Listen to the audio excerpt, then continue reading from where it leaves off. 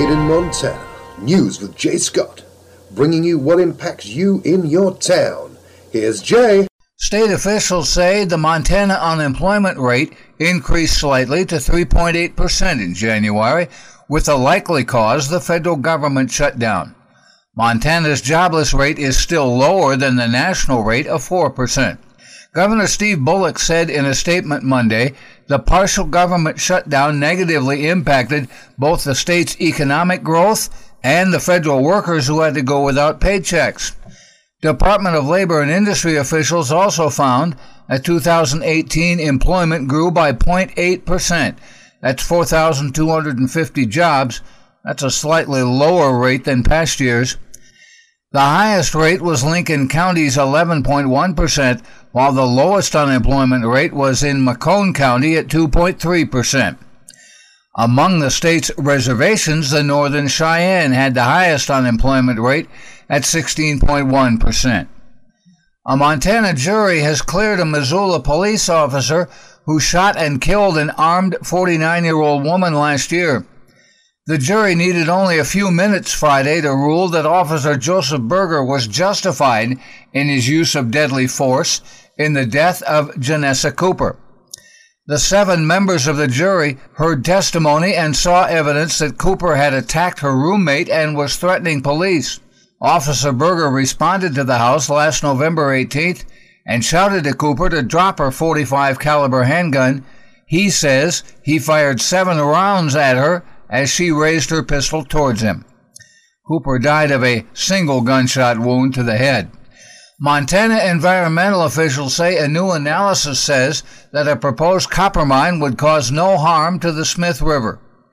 The Montana Department of Environmental Quality released its draft environmental impact statement of the Black Butte Copper Project for public comment on Monday. DEQ Director Sean McGrath says an analysis found no effects to water quality, air quality, or aquatic life.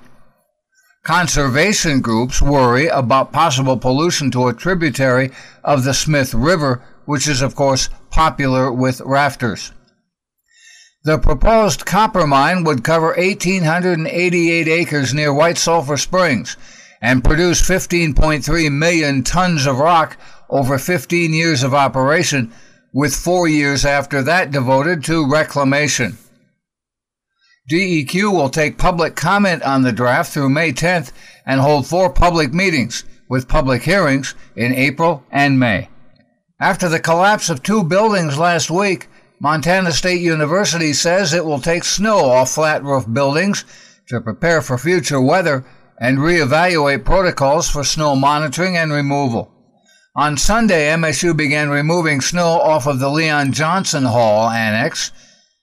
A news release says that through the coming week, MSU will have crews removing snow from other buildings around campus out of an abundance of caution.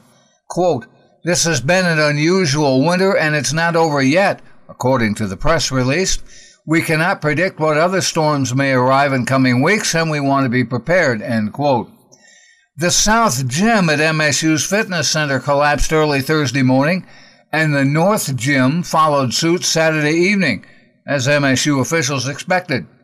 The snow is being pushed off the buildings with a turf pusher, the same tractor that's used to clean snow from the Bobcat football stadium field. 3 Montana cities have made the list of the top 100 places to live. This year's ranking by Livability.com has Billings 24th, Helena has 27th, and Great Falls has 97th. Billings ranks 24th on the list, and the survey says it has, quote, "a Western vibe to it, so the dress code is almost always casual, and you might run into a real Montana cowboy, too." Helena is 27th on the list, and according to the survey, quote, "Today it continues to offer residents a comfortable living with its rock-solid economy and high-scoring infrastructure and educational system." The survey called Great Falls, quote, "a welcoming and inspiring place for anyone looking to bring a new idea to life. This is pioneer country after all." Bozeman and Missoula did not make the list. Boise, Idaho is on the top of the list, with Raleigh, North Carolina second and Madison, Wisconsin third. That's Made in Montana News. I'm Jay Scott. This is the Treasure State Radio Network.